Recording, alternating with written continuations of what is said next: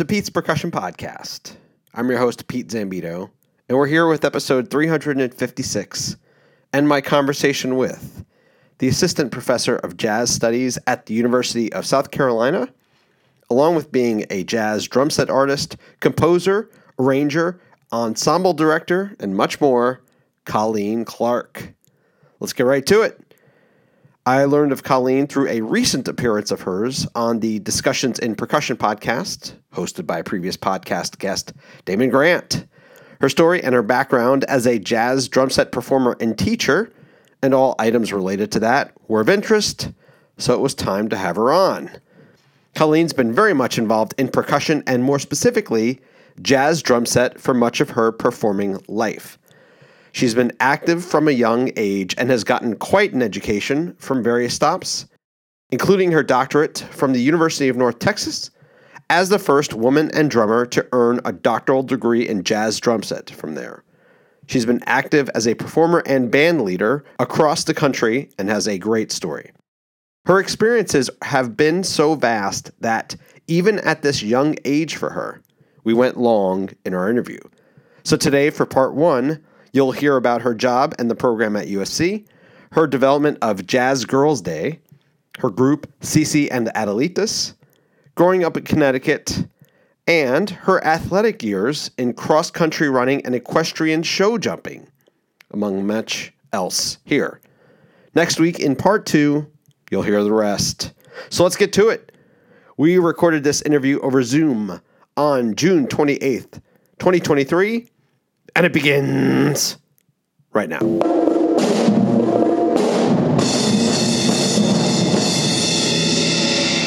And the other thing is, I have no idea what this would be. If something comes up you don't want to talk about, whatever's your way of telling me to stop.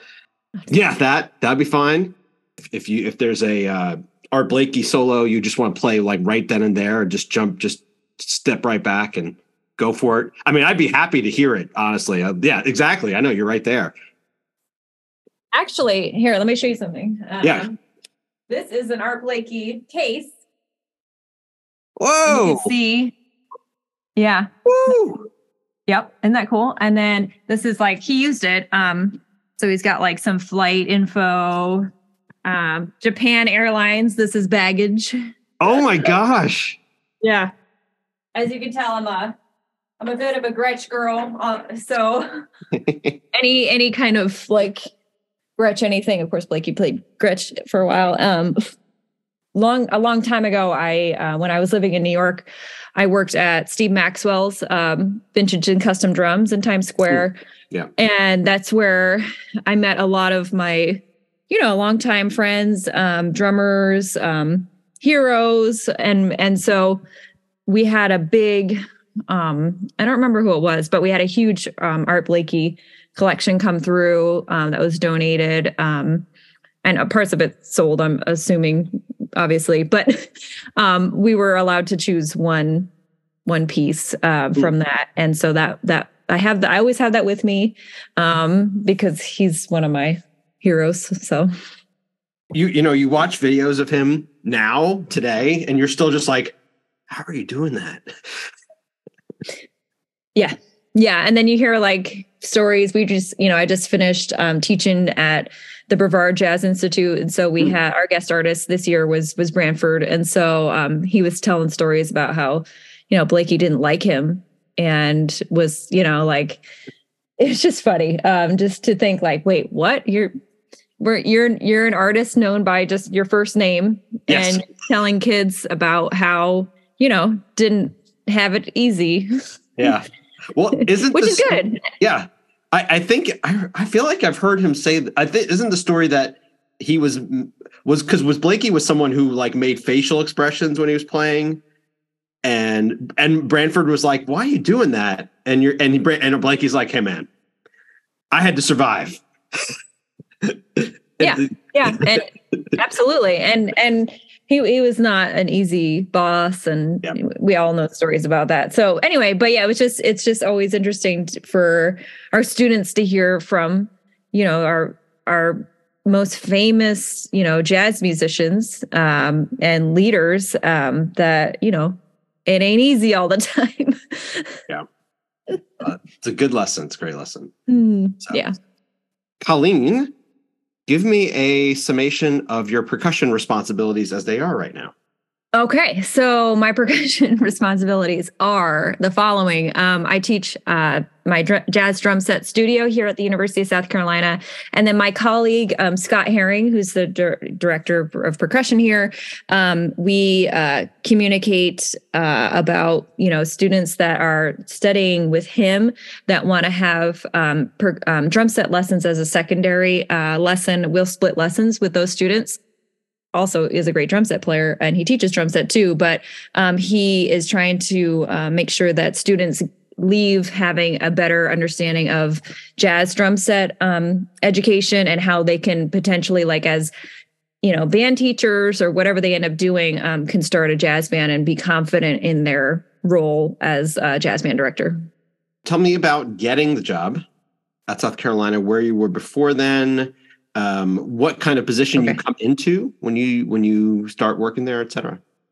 I graduated from the University of North Texas with my doctorate in 2019. One of my main mentors there was the previous chair of jazz studies, John Murphy.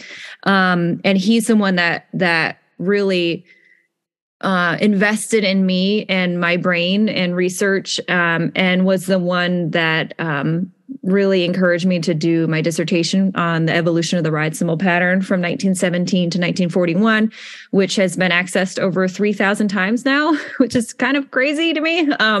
But so many people are so interested in that topic, not only drummers, but educators too, like learning how this, unraveled and how it affects our understanding of jazz history and our instrument, the drum set, because the drum set didn't always look like the modern drum set that we have today. John was integral in the success of that work. John unfortunately got very sick throughout that time period, and the University of North Texas hired me to take over his jazz research and jazz history courses during the fall of 2019, right after I had graduated. He had to take a medical leave. And so I was teaching. I had already moved home to New York. Granted, I was living in both places while I was doing the doctorate. So I was between Denton and New York, but I had already moved back. And I said, sure, but I can't move again. Like, my life is in New York. My family's here. And so we agreed that I would teach online. We didn't know that COVID was about to happen. This became the norm.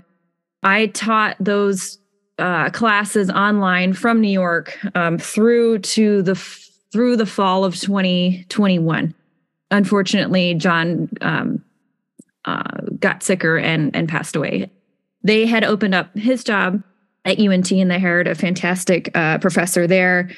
Then was also teaching at Borough Manhattan Community College, which is in Lower Manhattan in New York. And I was teaching just a few classes for them in person and online, and then COVID. And so that's where I was at. And then I saw the job posting in fall of 20. Now I'm trying to remember, 21, right? Is that right? Yeah. I asked my family, I'm like, what do we think about maybe moving to South Carolina? And it was like, yeah, let's try it. Let's see what happens. The interview process was wonderful and super positive. It was one of, for people that are, I know a lot of percussionists listen to this, and I try to tell my students, like, ask me questions about it while it's fresh. I always tell them it's the typical interview process, meaning that you send in all your materials and you cross your fingers. And then if you hear, you usually get an online or a phone call, online interview. And so I think I did 2 Zoom interviews before I was invited here. When I was invited here, it was one of those that it was still kind of COVID-y. So they're like, are you comfortable coming down? I was like, oh, absolutely. I will say though, it was kind of funny. Like, that was the first time I'd flown in a long time, obviously. So I got to Atlanta and I'm like, whoa, there's nobody here. This is so weird. It was still like super light, there's like, particularly for Atlanta, that's really, really weird. Yeah. It's like the hub, And so I get there and I'm like, I got my cymbals on my back. I'm like, I'm not bumping in anyone. This is super weird, and as a New Yorker too, we're just so used to like being around people all the time. Right. So I was like, oh, whatever. And so I get over here. I had gotten picked up by the chair of the committee, and he showed me around. He's amazing. He was the one of the number one opera calls, the baritone calls in Europe, and Jacob Will, and he's from here. And the dean who became my boss, he Jacob told me this story in the car when he picked me up. So I was like, oh, like what's your story? And he was like, yeah, Taylor, our boss, had called me and asked me if I wanted to end my career in academia. And so he came back here after being in Europe, the top call. It's pretty amazing. So anyway, so he's driving me around, and I was like, I'm a huge women's basketball fan. I'm from Connecticut. So I grew up like watching Diana Taurasi. How much better did that go? I know, right? Well, family was like, wait a minute. So this is our main rival right now. Yeah. But I was like, hey, like, Jacob, he was so sweet. I was like, do you, like, where is the Asia Wilson statue? Like, where is it close enough for me to walk from the hotel? And he was like, oh yeah, Colleen, you can do that. And I was like, okay. So he dropped me off, and I went upstairs, and then I was like, well, let me try to, also like walk around campus. And I always tell students, like, it's like when you're like trying to find a school that you want to go to, it's the same thing with your job. You want to see, could I see myself here? Could I see my family here? Is it comfortable? What's the campus like? All that stuff. So I was like, well, I'm going to go see Asia first. The statue, this is the first statue of a women's athlete, and she's the most decorated athlete in the history of USC, had just been erected, I think, like maybe a year before or something. And so, or maybe even 6 months. I don't know. Don't quote me on that. So I'm like, went over to Colonial Life, where they play all their games. And I looked up the statue, and, I said my things, and, I'll see what I said. Well, let's see how this goes. And the following morning, I had a meeting with the dean first. So it was like 8:30 in the morning, eggs with the dean, like, okay, let's see how this rolls. Yeah. And I told him, and I thought of this on the elevator, and I was like, let's see what happens here. But I was like, I said to Taylor, I said, listen, I'll be your Don Staley of this jazz department, and I will do my best with my colleagues. And I didn't know at the time that they were going to hire Dr. Matt White, who's our chair of jazz studies, happens to be an incredible colleague, and we're all on the same page. But at the time I was like, man, I'll be your Don Staley. I will get kids here. We're going to have national success, international success. Our little program is going to be on the map, not only in the, as the premier program in the South and the Southeast, but one of the premier programs in the nation.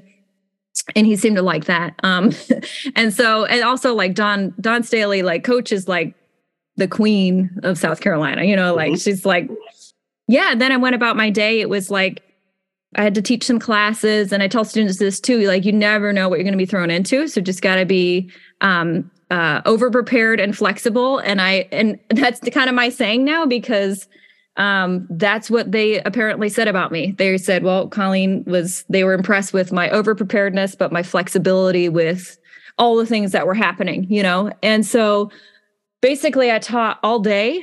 And then I went into the committee the last time. They were asking me kind of the same questions that I'd been answering for a couple months. And I finally said to them, listen, and this is maybe not good advice, but this is what happened. You've been talking to me for a couple months now. You've seen me teach all day. This is me. You know how I'm going to answer these questions. I really like all of you, and I think we can work well together, but this is it. Like, you could take it or leave it, and I'm cool either way.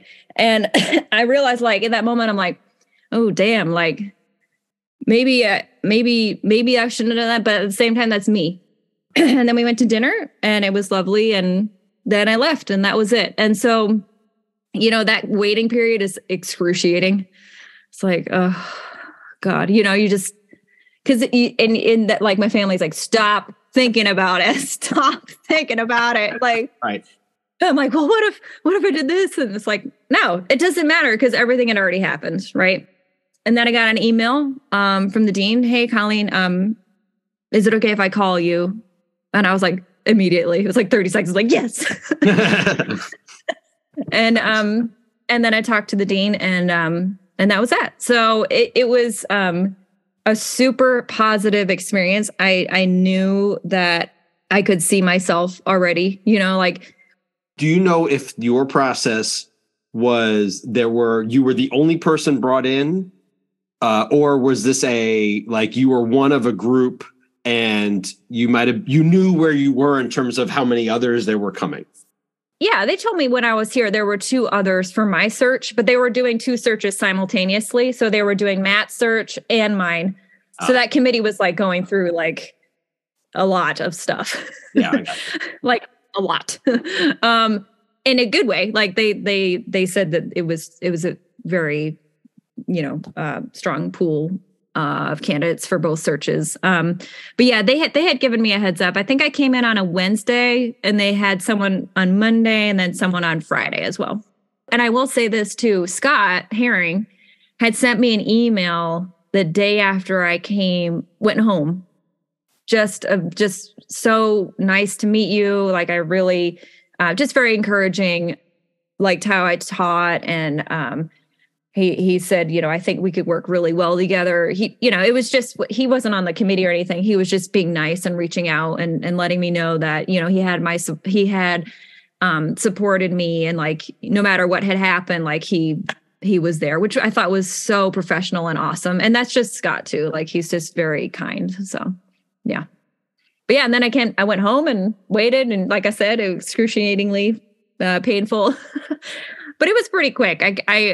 You go through those things and you're like, that must have been like a month, but I don't think it was. I would have to look in my email, but it was like maybe a week or 2. I don't really remember. You're probably busy, and you're probably busy enough that like a lot of things, you either apply or you put in for it. And then as that process is going on, you just have to deal with your own life. So it's not like, I think frequently there's a lot of times where you're just like, oh, right, I did apply. Well, yeah. And I tell students that too. It's like part of why I knew I had to have the doctorate was because I was applying for jobs after getting my master's degree in New York for community colleges, part-time work and whatnot. They wouldn't even look at me without the doctorate. So I had been applying for jobs for like 10 years or something, you know what I mean? And I'd pick things up here and there and whatnot. And so I always tell students it also like keeps your CV up to date, right? It keeps you accountable. Like, oh, right. I did this cool thing. I got to add it in or I got to keep my website up to date. Oh, I got this new recording. I got to put it up, that kind of stuff. So it also is a really good way to just stay up on your own resume, which can be annoying at times, right? Because we, like you said, we're so busy doing 1,000 things, but yeah, so that's kind of how that was going on. And, it worked out that I worked for North Texas all the way until I came here. So yeah. At South Carolina, is your job and your responsibility structured in a way that allows you to still, if you are interested, to do as much of the performing that you had been doing or a level of it that is acceptable to you? Oh yeah, absolutely. And actually, I think because of, I've been in New York City since 2010. And then I was doing kind of the back and forth in Texas. So I was working a lot already, but at the same time, because of COVID, it kind of died out. I was doing in-home recording like all of us, like I'd send tracks to people would ask me for stuff and I would do that and whatnot. So it's almost like when we came, and it probably like you feel like this too, like when you're coming out of COVID, it's like, oh, right, this is what it's like to like have gigs again. Right. It's like, it's one of those things where it was just like nothing and then everything. I will say that the job has, because it was such a competitive application experience, the job has uplifted me even more, meaning, I have the University of South Carolina as a platform to go out and teach more, go out and play more, et cetera, et cetera. So my responsibilities are not only just drum set, but I also do jazz history, a jazz research course. I conduct the second big band, and then I coach the top combo, and then I also oversee all the other combos. So like we have two. It depends on the semester, but we'll have like 2 or 3 combos, and then for the folks that are teaching those other combos, I support them like however I can and help them coordinate gigs or whatever, that kind of thing. To add on to that, I mean, I was looking at our schedule before we logged on, and I think in the spring, USC jazz faculty have maybe 1 weekend off, and that's like USC stuff. My fall, I'm doing another record with Michael Dees in August. And actually Matt is going to be on that too. And he's doing some arrangements for that. Let's see, I just did a entire week run at the Jazz Showcase in Chicago with a new band that I co-lead with Sherelle Cassidy called Alliance. And we did a record when we were there as well. Then I did 2 weeks at Brevard with Rodney Whitaker and Michael Dees, and Greg Tardy and Branford was there. Like, it was just wild, amazing, Jocelyn Gould. Yeah, I think that this job it's so awesome because of that flexibility, and that understanding that we are only as good as we say we are. We have to do it in practice too, right? So we got to be out playing these big gigs. We got to be on the scene, making sure that students know that we are not only able to teach, but also play. And that's what makes me so proud working here. Me and my colleagues are equally talented in the classroom and on stage. Like, we've had over 30 guest artists in less than 2 years, and we play for most of them, and we learn all their music, and we're all playing at the level. And that is like, I don't know of a lot of other jazz faculties that like to do that together, can do that together, with schedules and whatever. And so it's definitely, I feel super fortunate that we have that. Our saxophone professor, Lauren Mecha, is from South Carolina and is a graduate of this program, studied under Bert Ligon, who of course is the Distinguished Professor Emeritus of Jazz Studies. She's super bad, and she's just, and she's also a great vocalist. And she's been on so many of our projects as well. Matt is a Guggenheim winning composer. Between all of us, Craig Butterfield was in the Maynard Band after North Texas, bass player, also is an amazing classical bassist. And so like between us, we've got just this level of understanding and respect for the music and respect for our students. We're all in on what do they need?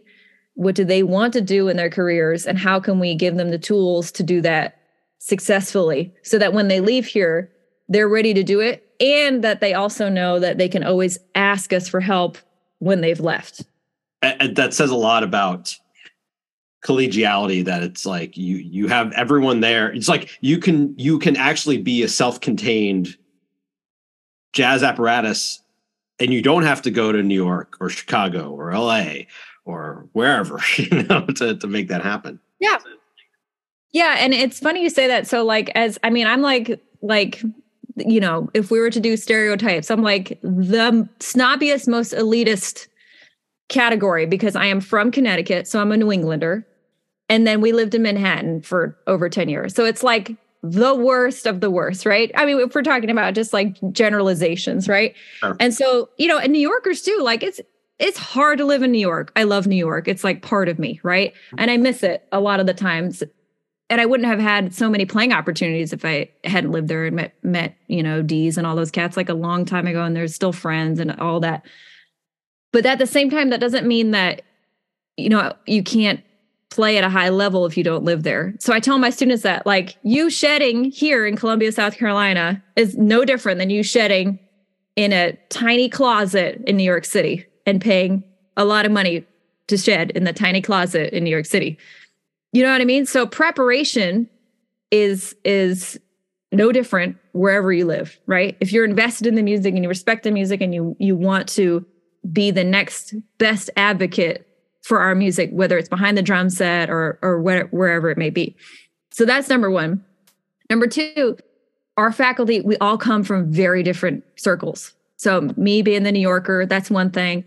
Matt is a Miami, Nashville guy. So like he did his stuff. He did his master's and a doctorate at University of Miami. So he's got that scene going on, and then went to Nashville and was in the recording, in the session scene. So like one of his greatest friends is Jeff Coffin, right? From Dave Matthews. Like they're tight. That's part of his network of people. Lauren's from here, so she knows everyone. So she's hooked into all the Charleston jazz crew. She's hooked into all of these of the Atlanta, all the Southeast crew, which is great. So we just between the three of us have completely different networks. So it makes for a really vibrant outlook on what jazz means for us and for our students, right? And also, it's a great model for a life in jazz. Right? You can do it anywhere. And as a younger 10 years ago, as a younger New Yorker, I thought this is the only place in the world you can do this. That's not necessarily true. It's a mecca, and there are the most amount of people doing it at a high level for sure, but that doesn't mean you can't do it anywhere else. So that's also me maturing, getting older and realizing that every place you're at, you can make the most positive situation, right? There's good people everywhere. And so I like to tell my students that it's like, when they ask me like, oh, Dr. Clark, should I move to New York? And I'm like, I'm not going to say no. I think you should try it, right? Try it out. Absolutely. And if you don't like it, don't be embarrassed. That's okay. That just means that's not your spot. That's okay, right? We can all figure out what we all need to do for ourselves in our lives. But I always say, try it. Or should I move to Chicago? Try it. Why not? I'll hook you up. Like between us, we all have people in all these different places that'll help you out. Absolutely. But there's not one end all be all. I have to be in this one place at this one time playing jazz music, and it's going to be perfect, and the stars are going to align. It's going to be the most musical, perfect jazz situation in the history of the world. It's like, no, and I'm exaggerating, obviously, but I think if we have that outlook of like, we can put good in any of our communities, and we could do it at the highest level, and the community will realize that and support it, and that's, a good segue for something that I founded the first year I got here, which is Jazz Girls Day. And something that I wish I had as a youngster, basically a day program where middle school and high school girls can come to wherever we're hosting it, and they could have experience or no experience, and play jazz for the day. So we've written a whole curriculum. We're actually expanding it to have different levels because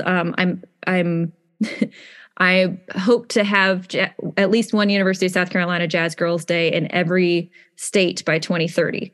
So we are doing that as well. But basically, we host 3 in South Carolina every year, one at the University of South Carolina, one at the Fine Arts Center in Greenville, which is what we call the Upstate, and then one in the Low Country in partnership with Charleston Jazz, which we've now, they have graciously agreed to always do it the weekend of the Charleston Jazz Festival. So because of that, we had the great Cindy Blackman Santana come and talk to the girls for an hour. On her own accord. She just wanted to be there. And that was one of the best, probably the best masterclass I'll ever see in my life. Seriously. And also, like, I've been a fangirl of her since I was little, because between her and Sheila E., those are the first girl drummers I ever saw, on TV, I made her the certificate. Was that on when she was playing with Lenny Kravitz? Correct. Yeah. And then I saw, I went to, my dad was a musician in his former life. And he would take me to all like the clinics. We had like this little drum shop in was it Manchester? Dynamic Percussion in Connecticut. And they'd always have like master classes, big guys come through, and Sheila was one of them. And so I saw her when I was little, and I also saw Bernard Purdy and Joe Morello when I was really little too. So like that was like so cool. But anyway, yeah. So Cindy came through, and I had made a certificate for her that I said, I hope you're okay with this, but you're our first artist ambassador for Jazz Girls Day. And she took it and she said, I'm so proud of this. I'm going to hang it on my wall. My mother is going to be so proud of this as well. And I was like, I could have died. I was like, no, I'm not crying. You're crying. I was like, oh my God, cool.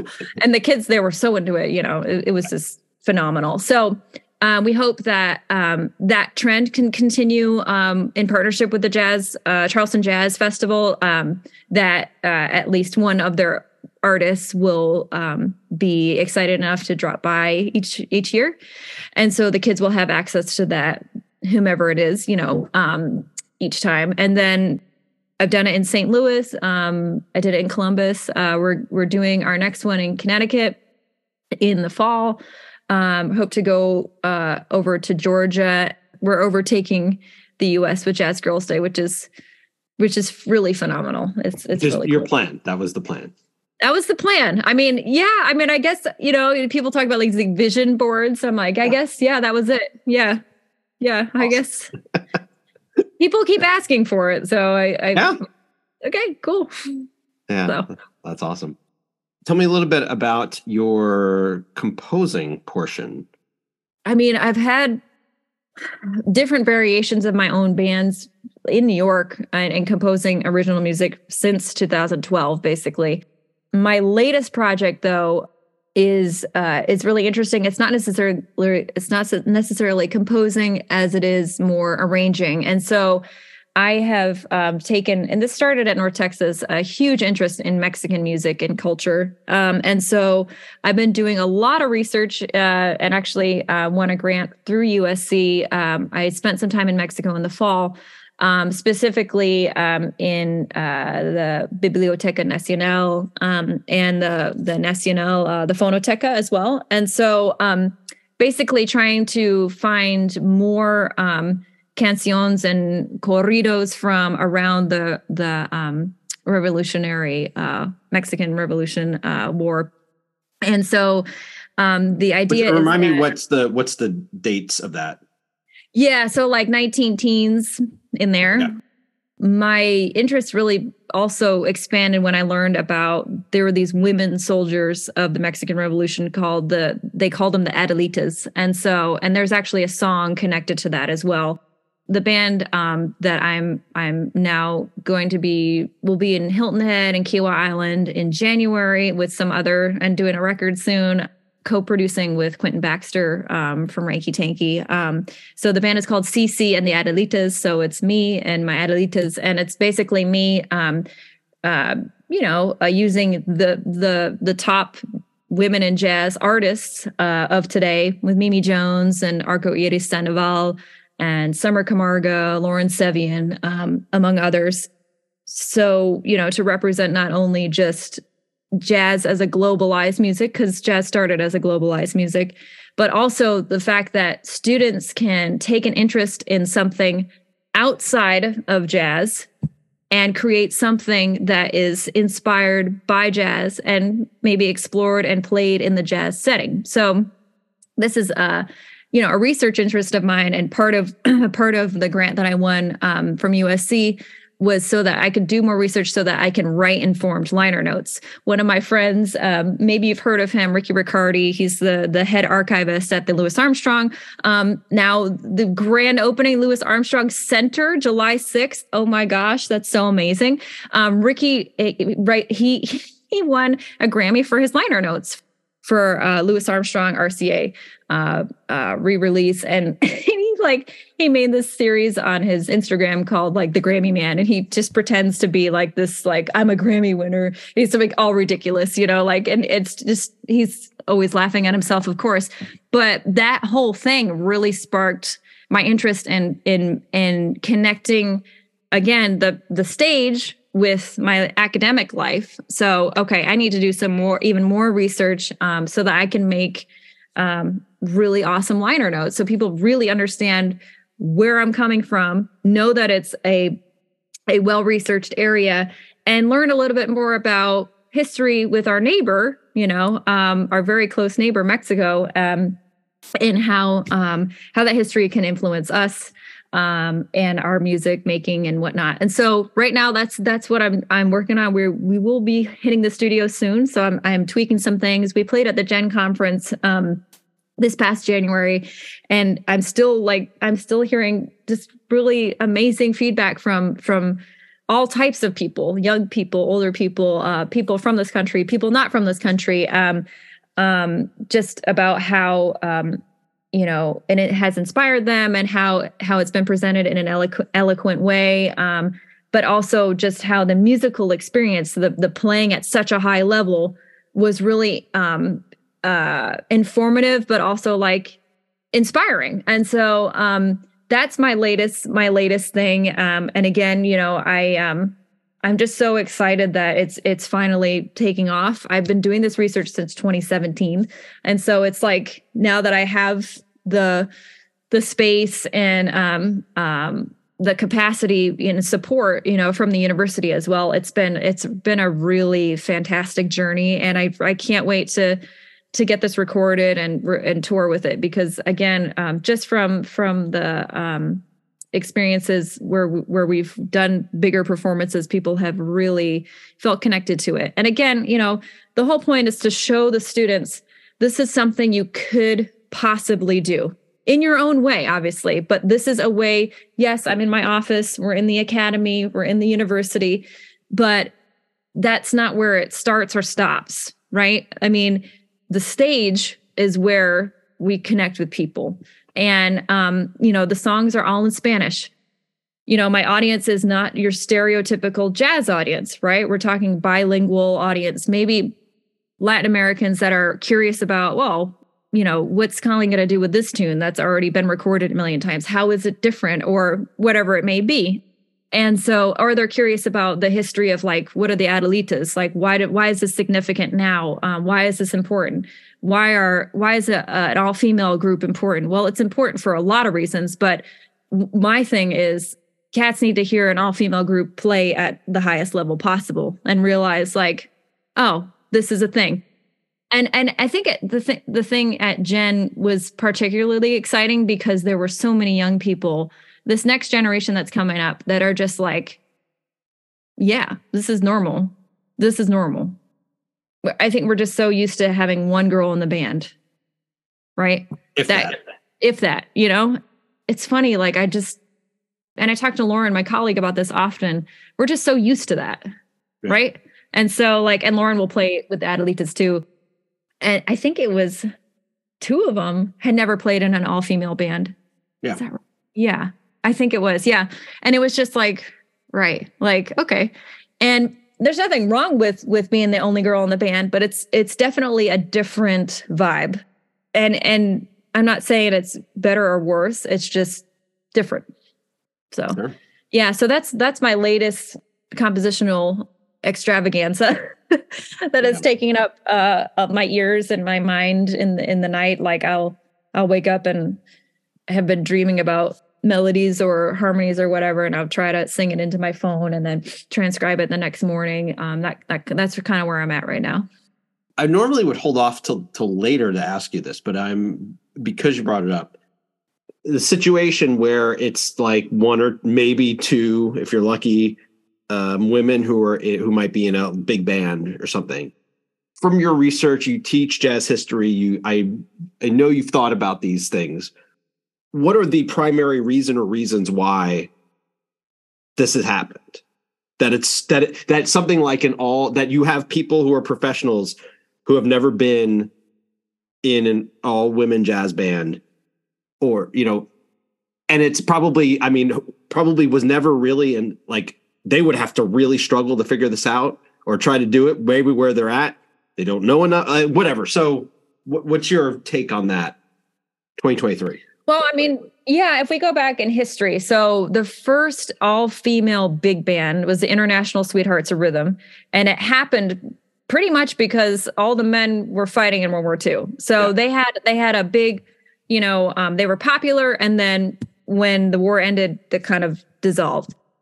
Mary Lou Williams and Marian McPartland are kind of our go-to women in jazz when we teach jazz history, partially because Mary Lou Williams was hanging out with the beboppers, with Tad Dameron and Dizzy, South Carolina native Dizzy Gillespie, and Bird and all those cats. Like there's photo evidence in the Library of Congress of her hanging in the apartment with all those cats. Her compositional output. There's a great article that I can't remember who it was written by that talks about Mary Lou Williams and a duo concert she did with Cecil Taylor. That's pretty interesting. You should check that out. So, and she also had longevity.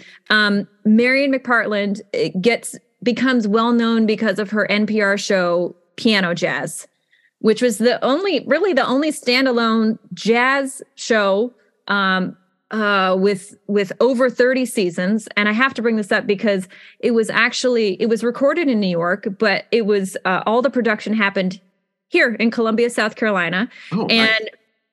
Matt has gracefully brokered a deal with the archive, and we are the only people with exclusive access, USC Jazz, to the Marian McPartland Piano Jazz Archive. So right now we are slowly digitizing and tagging, doing metadata tagging on all those artifacts. And we hope that in the future, a graduate assistantship can be connected to the Piano Jazz Archive, and they'll help me and Matt in the archive so that we can actually use those resources in academia and make it one of those accessible archives like the Institute of Jazz Studies at Rutgers, which they have the biggest Mary Lou Williams collection, period. They have all that there, like the Louis Armstrong Center, something like that, so that people can come and do research. But we have exclusive access to that, which is super exciting. And actually we've because of that access, I have been able to add in a tune that she wrote, Twilight Worlds, to our Jazz Girls Day curriculum, which is super exciting because kids are like, who's that? And then we are able to say, hey, guess what? Like, this is very important for our state, And so between Marian and Mary Lou, if you look at jazz history textbooks, Scott DeVoe, jazz, if we look through jazz history and what has been written about women in jazz, it's basically them.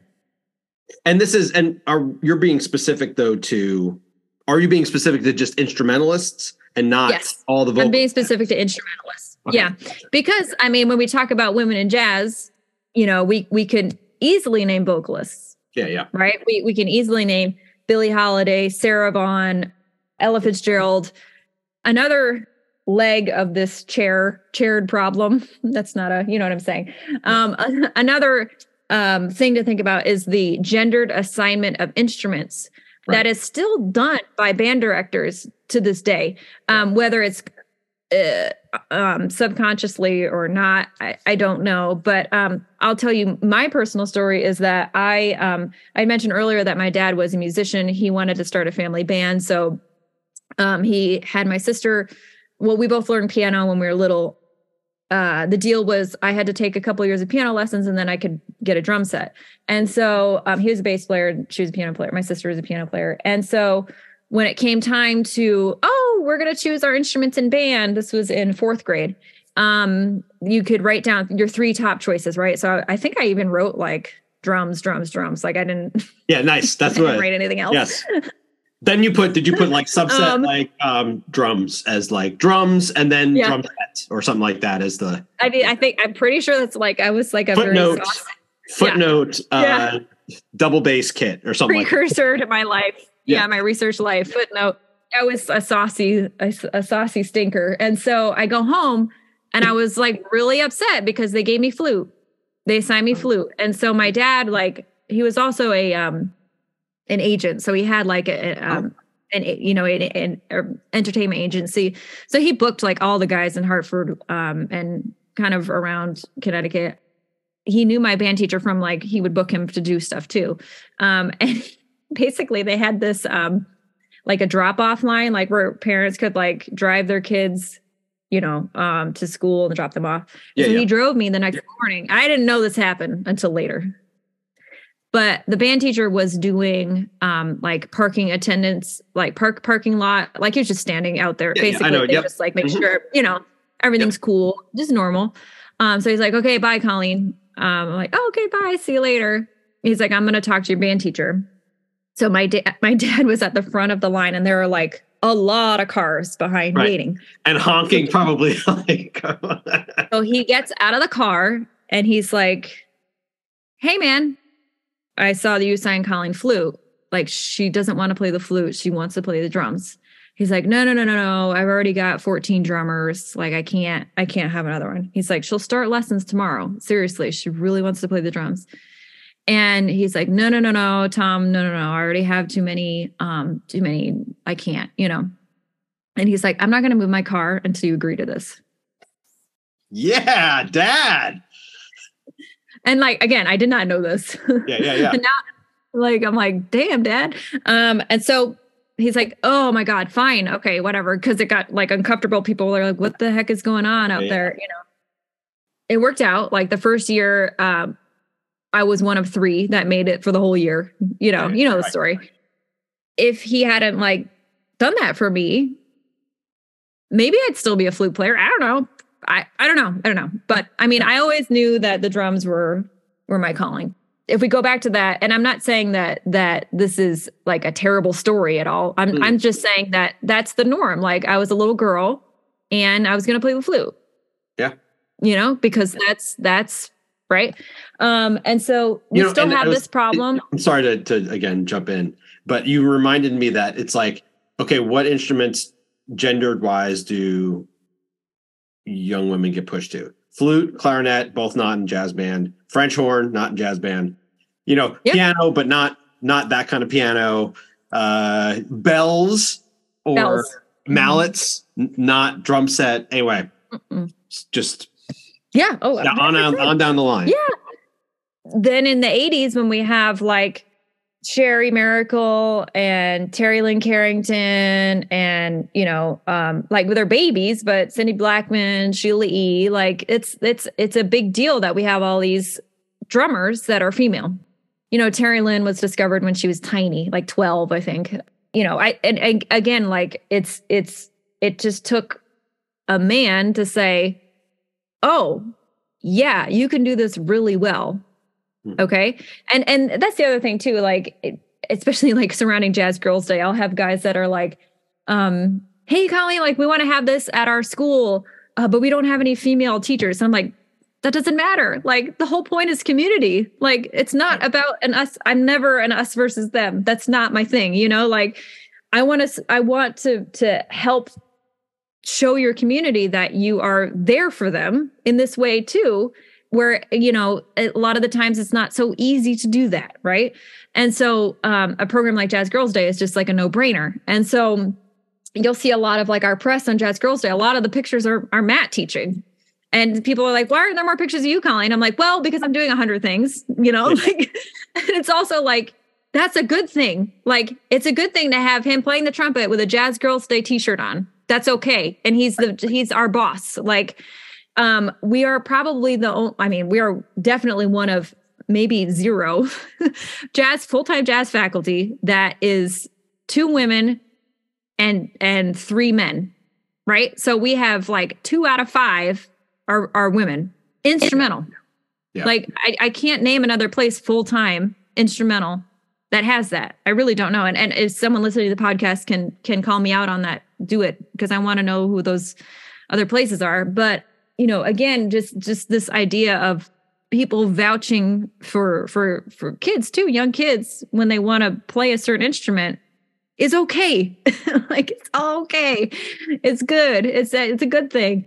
And so I think, this combination of like jazz history and how it unfolded. Also think about the time period, right? I mean, it would be, Viola Smith, incredible drum set player. She was, what did they call her? Like Little Jean Krupa.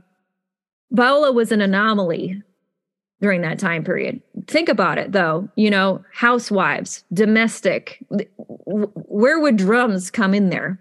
Right. So I think too, when we teach jazz history or history in general, music history, for example, and we don't let kids know what the heck was going on during that time period, they're not getting the full story, And actually, I'm trying to think if I have this here. There is an incredible new book called Sophisticated Giant, written by Maxine Gordon, who was the spouse of Dexter Gordon. She went back to UCLA and got her degree in ethnomusicology and studied with, her mentor was Robin Kelly, who wrote the Monk. Yeah, you have it with you. Bam! Love this book. Up, right? Life and Times of an American. Yeah. So, Fired. Yes. Maxine does an amazing job with, explaining in the book what is going on in history. Why did Dexter leave the U.S.? Well, let's talk about that. Let's talk about racism. Yeah. Because it's no joke, and it's serious, and it's integral in our music, our Black American music. So again, not just him, Josephine Baker, Paul Robeson, Marian Anderson. Like there's just Kenny Clark, James Baldwin. Like, yep, yeah, they all went there because they didn't have to deal with the crap of being a Black American while they were in Europe.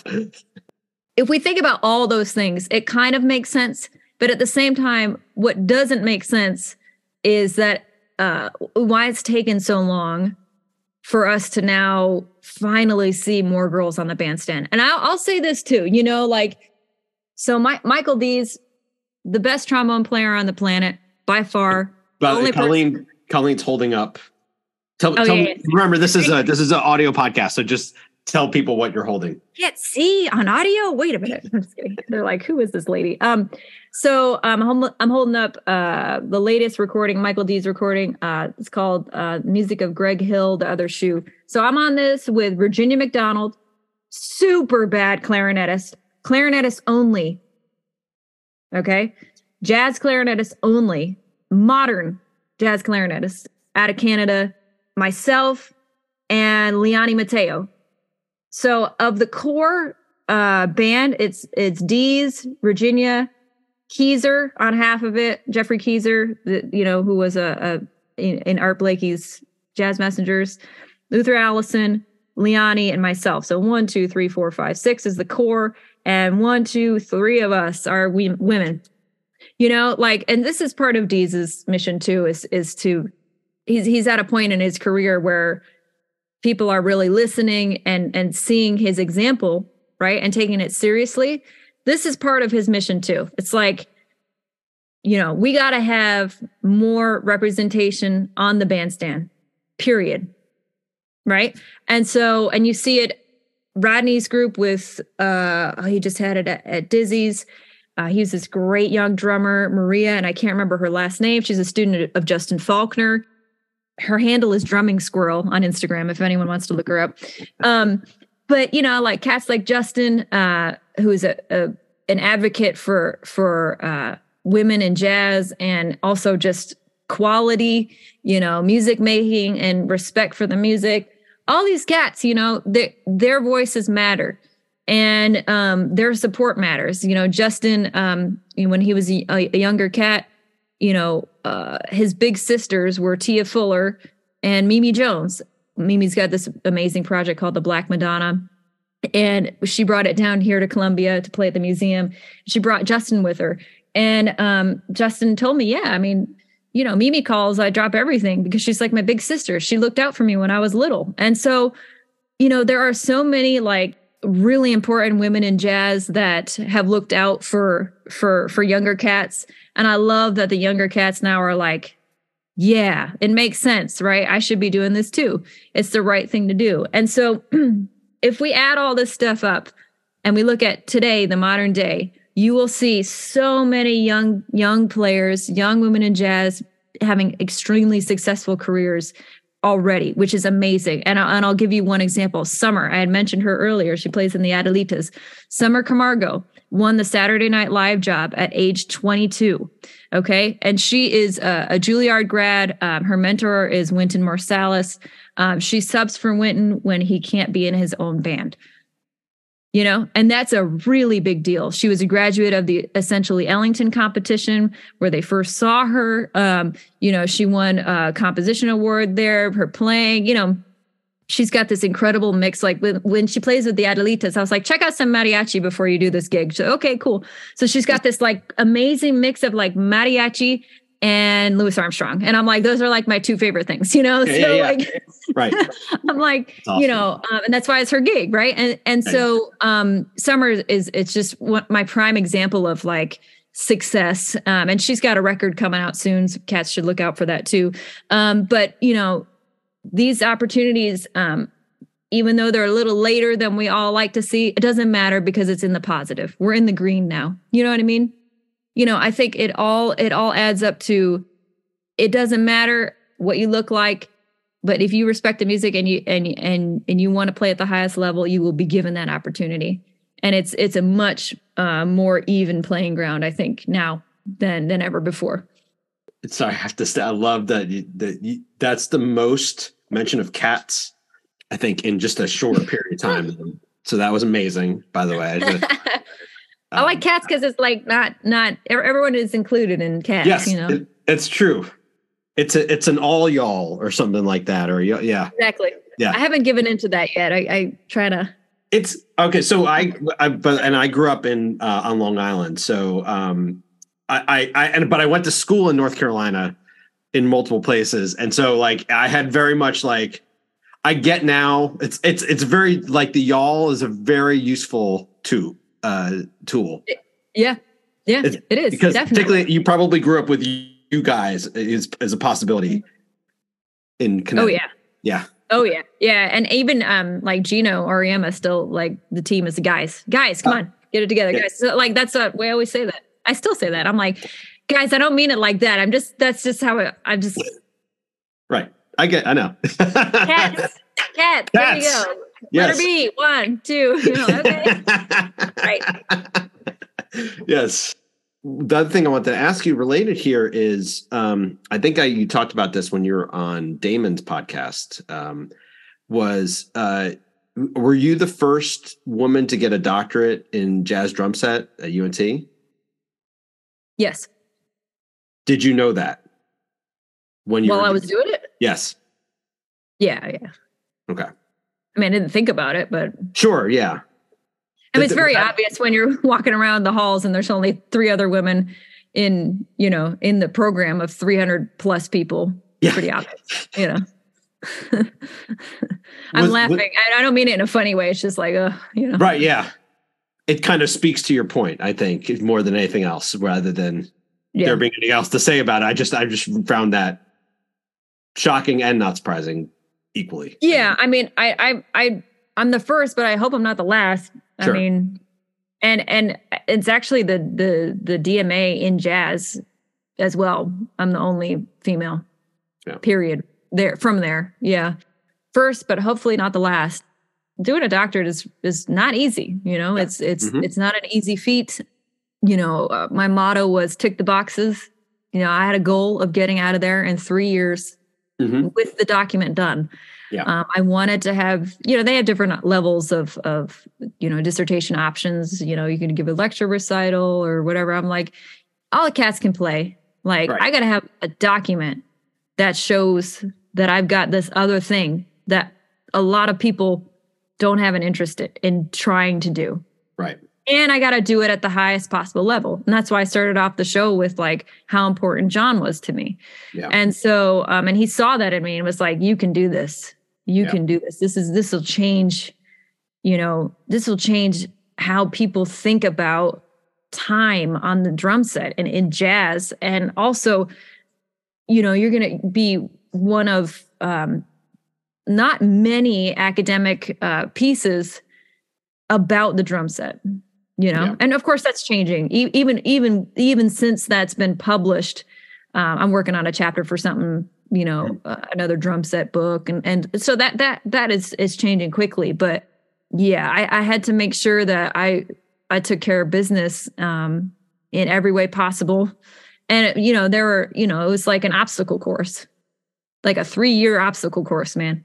That's how I could, there were easy parts and terribly challenging parts, because of various things, the course load, we were teaching like basically full-time jobs too while doing it. Mm-hmm. They have this, it's amazing. They had this thing called the Syndicate. It's like a little club inside of their student union. And on Wednesdays, it's always lab band night. And so from 9 to midnight, lab bands will play. But Wednesday was like a hard coursework day too, meaning like your teaching load was pretty heavy. Yeah. So I remember, and as a lab band director, I conducted the highest lab band that a student can conduct. So the rule was, though, if you're a lab band conductor, you're at every syndicate every Wednesday. I get to school 8 a.m. Wednesday morning, and I get back to the apartment 1 a.m. Thursday morning. Yeah. I'm not complaining. I'm just no. That was what you had to do. That's what you got to do. And you know what? That experience plus the comprehensive exams. So you have, we had 6, was it 6 or 9? I think it was 9 hours of writing for the exams. And then you had to defend your exam, your comprehensives, which is different than defending your dissertation. Right. But that whole process, when I was alluding to, or what I told Katz about earlier, my last committee interview on the day of my interview. Yeah. I was like, damn, North Texas got it right. I just killed that for like 12 hours and I feel good. I didn't feel tired. I was like, Oh man, like good, bad, the ugly. They prepared me. Yeah. I can't complain about that. Right. And my colleague that won the job at UGA, same thing. Mm-hmm.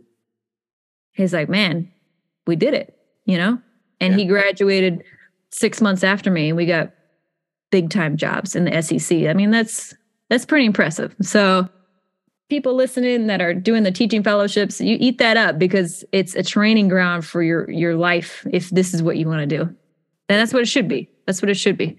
Right. And that's why it's the machine that it is. I'm hoping that you, in your jazz history, you reference yourself. It's like you can see from this. You talk about drum set, and you're like, as you see, like this history of written by Clark, Oh God, no, Jesus! Oh, come on! No, I mean, I'll show it to students. Like I'm doing right now. I'm teaching a course online for jazz history course for non-majors, and I put in a link. Like I was doing a unit, and I'm like, while I'm trying to get them to understand a little bit about like archives and how they're important. So I had mentioned I learned about this amazing drummer entertainer, Freddie Crump, from like the late 1920s. And he'd be like doing acrobatics, but still have the most beautiful touch when he actually like somersaulted over to the drum set. I don't know if you've seen videos of him. Yeah, look up film. Just type in Freddie Crump and you'll find it. But I was introduced to Freddie Crump by Vinnie Pelote, who is like the head researcher and archivist at Institute of Jazz Studies at Rutgers. And so I had told the kids that like, this is how I got here. And then he's the one that hit me to this. And I reference it in my dissertation. And that's all I'd put. I don't think they're going to click on it, whatever, Sure, yeah. Now my jazz students, they understand the heaviness of that. And they'll ask me questions about it. My drum set students in particular, obviously, I want them to leave here having a quality understanding of our instrument and whatnot. Mm-hmm. Yeah. But yeah, no, I'm not like, referencing the hell no. Oh God. Anyway, you think about it. That's all I'm saying. No, I mean, not now, not in this decade. How about that? Yeah, I gotcha. But let's back up, Colleen, and you've already kind of alluded and talked a little bit about this, but when you start playing percussion, are you focused solely on drum set, or are you involved in like marching band? Are you doing concert instruments? What's kind of the beginning of that for you? Well, I'm from Connecticut, so we don't have marching band because we don't have football. That's true. I mean, yeah, not nearly in the same way if we have it. No. So when I got here and they're like, "Oh, you're gonna play the halftime show with the marching band tribute to Kiss on drum set, and we're gonna roll you out on these things, and we're gonna have smoke machines." I'm like, "Huh? Like what? Okay, what am I doing?"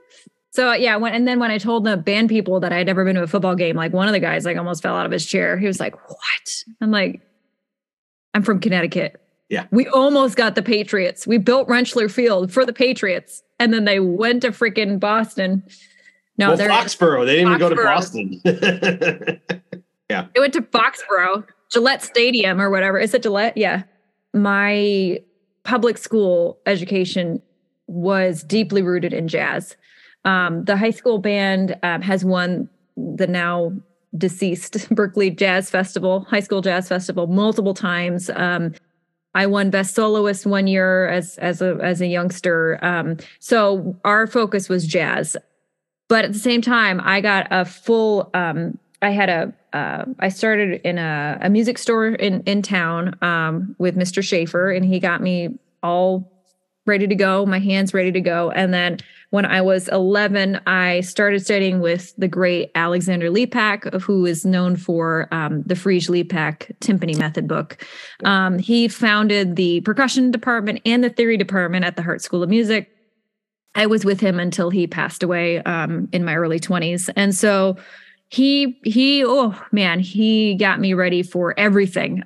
He was the timpanist in the Hartford Symphony for over 50 years, but was also a swinging MFer on the drum set. Like he taught me everything possible. And especially as a youngster, I mean, I ate all that up. But he really got my ears going with timpani and singing and tuning when I was little, which I'm really grateful for, because I think that's why my ears are so good now. Even in playing situations or when I'm with the big band or whatever, I think sometimes people are still shocked that I have great intonation perception, and so I do really. That's a testament to Mr. Lepak. I mean, the other thing about Mr. Lepak is he was super heavy in New York too. I mean, he recorded with Sinatra in LA. He used to tell the story. Him and Louis Bellson were great friends. And Duke Ellington had called Mr. Lepak to ask him to be part of the band. At the time, he would have been the first white member of the band. He called Louis, and Louis had just like his wife was pregnant. It was about to give birth and was like really struggling. He didn't have any work. And he was like, "Man, take the Ellington gig." And he was like, "Really?" And then of course, Louis Bellson becomes iconic for his work with Louis Bellson and then the implementation of the two bass drums. And so, that's just kind of like one of those like Pueblo stories, like village stories, but it was the truth. And, that's the kind of person he was. And that's, me growing up with him. I hope to be that person for people and my students. After I studied with him, he prepared me for my undergraduate degree, which I did at Ithaca College, and I studied with Gordon Stout, who is still my mentor to this day. And so I always laugh and joke here that I used to know how to play the marimba. I can remember how to hold the mallets. Of course I can. Gordon taught me more about music in those 5 years that I was in Ithaca than I even knew was happening. How to be a great musician, how to be prepared, how to play the gig, how to be a good person, how to be hireable, all these things, which then prepared me for, I then did my master's degree at SUNY Purchase, where I studied with John Riley and John Faddis. Different scenario, obviously, because I had done the undergraduate in classical percussion and music education, which to this day, some jazz educators are like, "Where'd you learn how to teach?" I'm like, "Well, I have a music ed degree." And at the time, Ithaca College was the number one music ed degree in the US, because we had Dr. Mark Fonder, who's now over, oh my gosh, where is he now? He's in the Midwest. Dr. Beth and Steve Peterson, like we had just the cream of the crop there. And so then I went to SUNY and started kind of those New York connections, and then that interaction and my networking that happened in New York.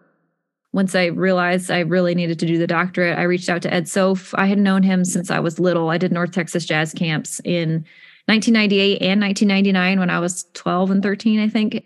We kept in touch over the years. Like any PASIC I'd go to, I'd always go to his classes because he's a master in master classes. Like if people listening to this podcast have not seen Ed give a master class, please figure out a way to do that because he's incredible. So I wrote him about the doctorate and he's like, yeah, Colleen, but I'm retiring in a year. But I'll be with you. Like I'll be with you the first year and then I'll support you. And I was like, oh, okay. So yeah, so I kind of went down there I went down there for Ed, but then John was part of the picture and helped me realize what my brain could do too. And so it worked out, it was one of those things that everything happened how it should have. And Ed too, like I called him when I got the gig and I was like, I got the gig.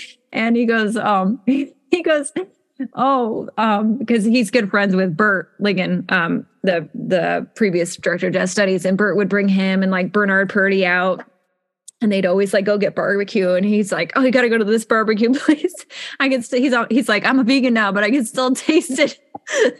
Which I thought was so funny. I'm like, oh my God, Ed, that's so funny. So yeah, he's also been so supportive. He checks in with me, with like how things are going and ask him for advice. If I have questions like about a scenario or a curriculum thing, he's been fantastic. So yeah, it's been quite an interesting journey from freezing cold Ithaca, New York to super hot Columbia, South Carolina. When you were growing up, were you involved in anything else that was non-music related? Did you do sports, student government, church, anything that was also filling out your time? Oh my gosh. Wow. No one's ever asked me that. Yeah, I was involved in a lot of things. I just saw this commercial. We were watching basketball, WNBA season, and there's a commercial with like Candace Parker, and she's like, 80% of, 80% of women leaders today were involved in sports as young people. And I'm like, oh, that's me. Yeah. A lot of people don't call cross country a sport because there's no ball, but yes, I was. I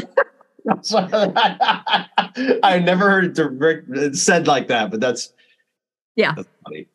So yeah, I was an avid runner. I'm still now just a runner for fun.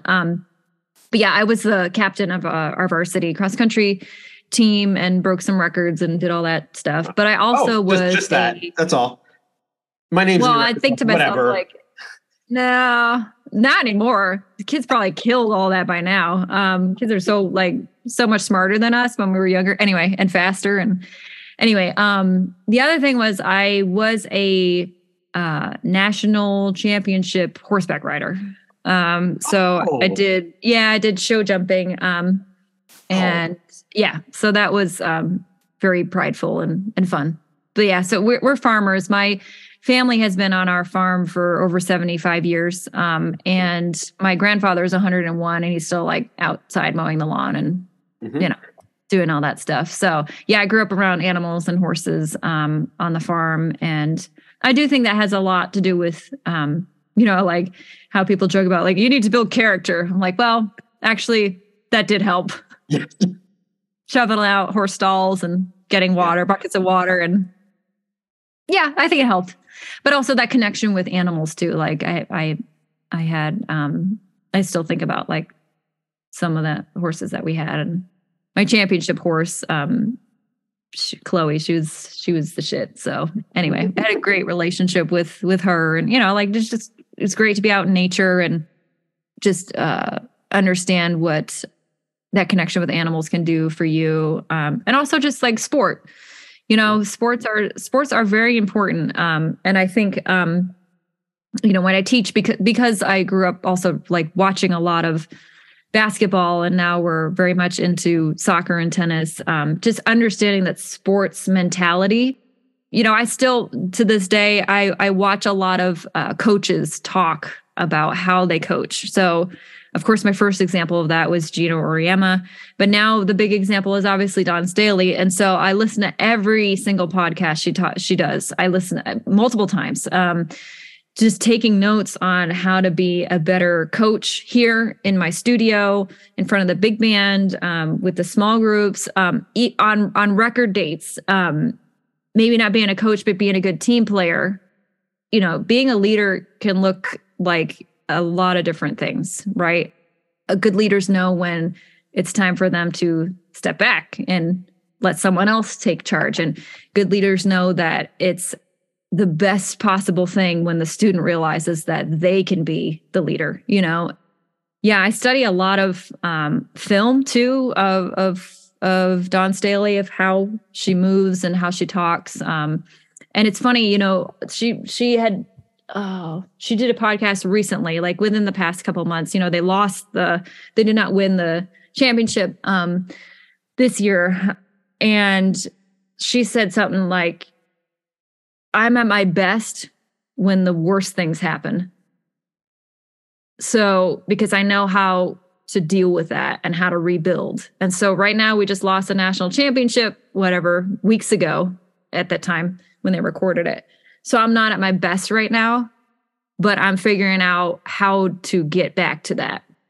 That, I think, for me, the most significant coaches and leaders, and wherever it could be. You could be a dean of a school of music. You could be a president of a university. You could be coach of T-ball. It doesn't matter. You have to be able to lift people up when they need it most, and do it in a graceful way, and let them realize that they have the power to change their situation at any given time. And that's really what our job is as musicians and music leaders, especially in academic situation like this. Going back to the show jumping. Oh God. Okay. Because that's super fascinating. Is there a practice plan? Like this is part of I think, you might see, I think most people would probably encounter sometimes in the Olympics, they'll see the equestrian events and all that stuff. But what's the prep like to be ready to compete on that level? Obviously it's physical shape of the animal and of myself. I mean, it's every day. It's basically you're working out every day. The thing with the jumps, show jumping, is that, horses, because they're animals, you don't know how they're going to react to certain things. So a lot of the prep would be putting scary crap in front of the scary meaning could be like flowers next to the jump, right? Or different colors. Stuff that could distract her from her job. And, that was kind of part of the prep, but also just physio, like a lot of, even though the sport was in the ring, a lot of our training was in fields and woods, a lot of, hills, that kind of stuff. Yeah. And also just connection and trust between myself and her, knowing that if something happened, we had each other's backs. We had a situation. I was training one time in the grass and it had rained earlier, and I didn't know there was a slippery spot. And she fell on me. We fell. Oh my God. And she didn't freak out. She just waited until I got my leg out from under her, and then she got up. So there was definitely, we had that bond and that trust, so that was part of it too. And you think about mental preparation. A lot of it is trust with the coach. You got to trust what coach tells you, meaning she's going to take you out for this XYZ reason. That was the right thing to do. Right. Same thing with the bond with the horse. We have to, again, it's an animal. Yes. But at the same time, we're going through different scenarios and situations where different elements could pop up and surprise, or et cetera. That kind of relationship building was really the most integral thing. I would have to imagine, and I might be wrong, so please correct me on this. prior to a horse trying, like lifting off to jump something, that if it's not working, I would assume there's some way the horse indicates to you that like, no. Oh yeah, they'll stop. Not this. Oh yeah. Yeah, they stop. I mean, and that's the other thing too. The human has to trust them to let you know when stuff isn't right. Yeah. But that's also, I think too, going back to that like bond and understanding, knowing the animal, what they feel like, if something feels off, funky, that kind of thing, knowing or having the wherewithal to stop and examine the situation before any injury occurs is the most important thing. Am I right to assume that there are times when you would get on the horse and the horse would be like, not today? Yeah. Yeah. Then you take it easy. Yeah. Go for a walk. Go for a trail ride. Just enjoy each other. Mm-hmm. Yeah. I mean, the same thing with her. She'd probably feel that like, oh, Colleen's not, it's just somewhere else. But yeah, hopefully by going through this and being together, she gets back to planet Earth. I don't know. I never really thought about it, yeah, it's, I haven't thought about that stuff in a long time, but yeah, a massive part of your life, I would have to imagine.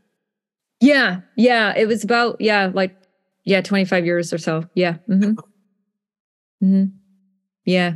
That's amazing. It's crazy. Yeah. Yeah. I mean, I still have all my tack and all that, like in the barn and whatnot. No animals in the barn right now, but yeah, I'm a little busy 9 months out of the year. So what? This is shocking news. We're in horse country though. We've been bad. We got to go see some events and stuff. And we have a great equestrian team here at USC, actually, a great barn and everything. So yeah, it's on my list of things to do when we're in town. It's just I'm you're not in town. Got some stuff going on.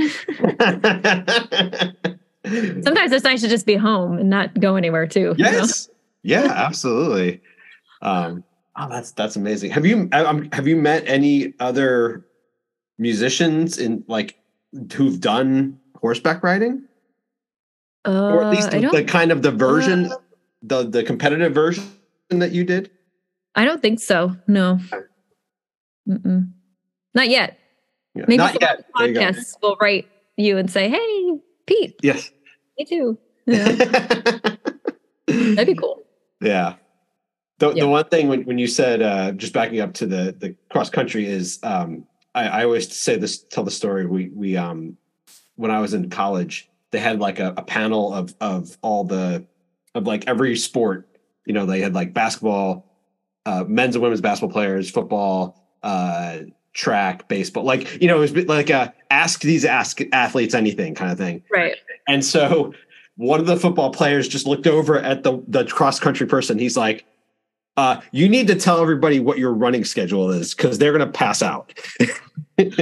Yeah. Yeah. And it was an ungodly amount of miles per week.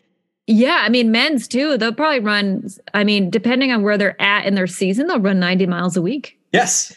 I mean, I will say, not a lot of people know this, but I went to running camp as well.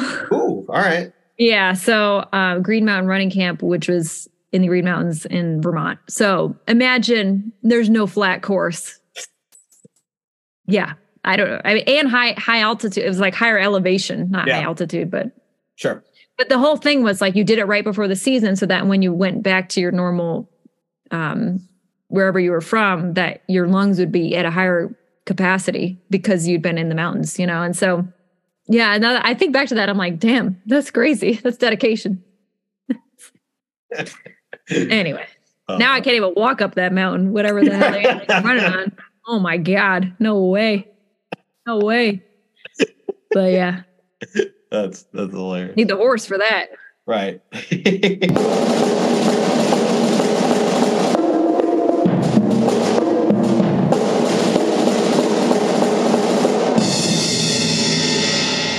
And we'll hear more from Colleen Clark next week in part 2, so stay tuned. This week's rave is what appears to be the film event of the summer, Barbie, starring Margot Robbie, Ryan Gosling, Issa Rae, Kate McKinnon, Simu Liu, all of those folks playing Barbies and Kens, America Ferrara, Ariana Greenblatt, Rhea Perlman, and Will Ferrell, among many, many others, and written and directed by Greta Gerwig, now playing in theaters everywhere. For months, this film had been paired with the movie Oppenheimer, due to both coming out in big release on the same day. Barbenheimer! Get it? Well, I may get to Oppenheimer the movie soon, but let's talk now about the Barbie movie. One of the things I enjoyed about the promotion of the film is the fact that this movie got billed as whether you loved or hated Barbie, this movie would be for you.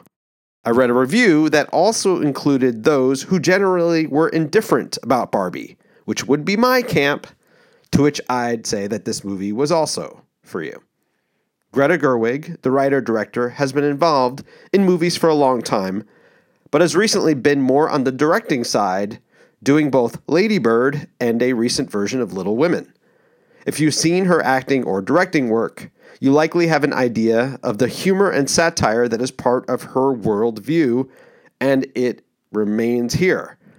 There are several great cameos and in-jokes, along with asides that reference movie history that are pretty amazing, including one specific reference that I will not mention here, but I'll just say that it seemed like she talked to my wife about it beforehand. The movie both celebrates and takes a shot at the culture of Barbie, both within the Barbie world as well as outside of it, where the Mattel CEO, played by Will Ferrell, and the creator of Barbie, played by Rhea Perlman, are trying to get a handle on things. The through line between the Barbies and Kens and the real world is done so through a mom, played by America Ferrara, and her daughter, played by Ariana Greenblatt. I won't say much more, but if you could see this film in a theater with a crowd of folks, then do so. It has real, sincere, serious, emotional moments, but it is also full of tons of jokes, a great visual concept, and lots of song and dance numbers that take everything to an absurd level. It works in ways I wasn't expecting and hit the mark for a great summer film. Check out Barbie, now playing in all theaters. And that's our show.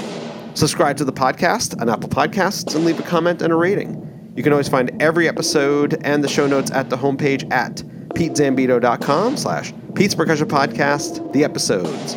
The show is also on SoundCloud and Spotify and other podcast locations. If you're on Facebook, like the page Pete's Percussion Podcast. You can find me there on Instagram and Twitter at Pete Zambito or by email at petesperkpod@gmail.com. And I'll catch you next week for part 2 with Colleen Clark. Until then.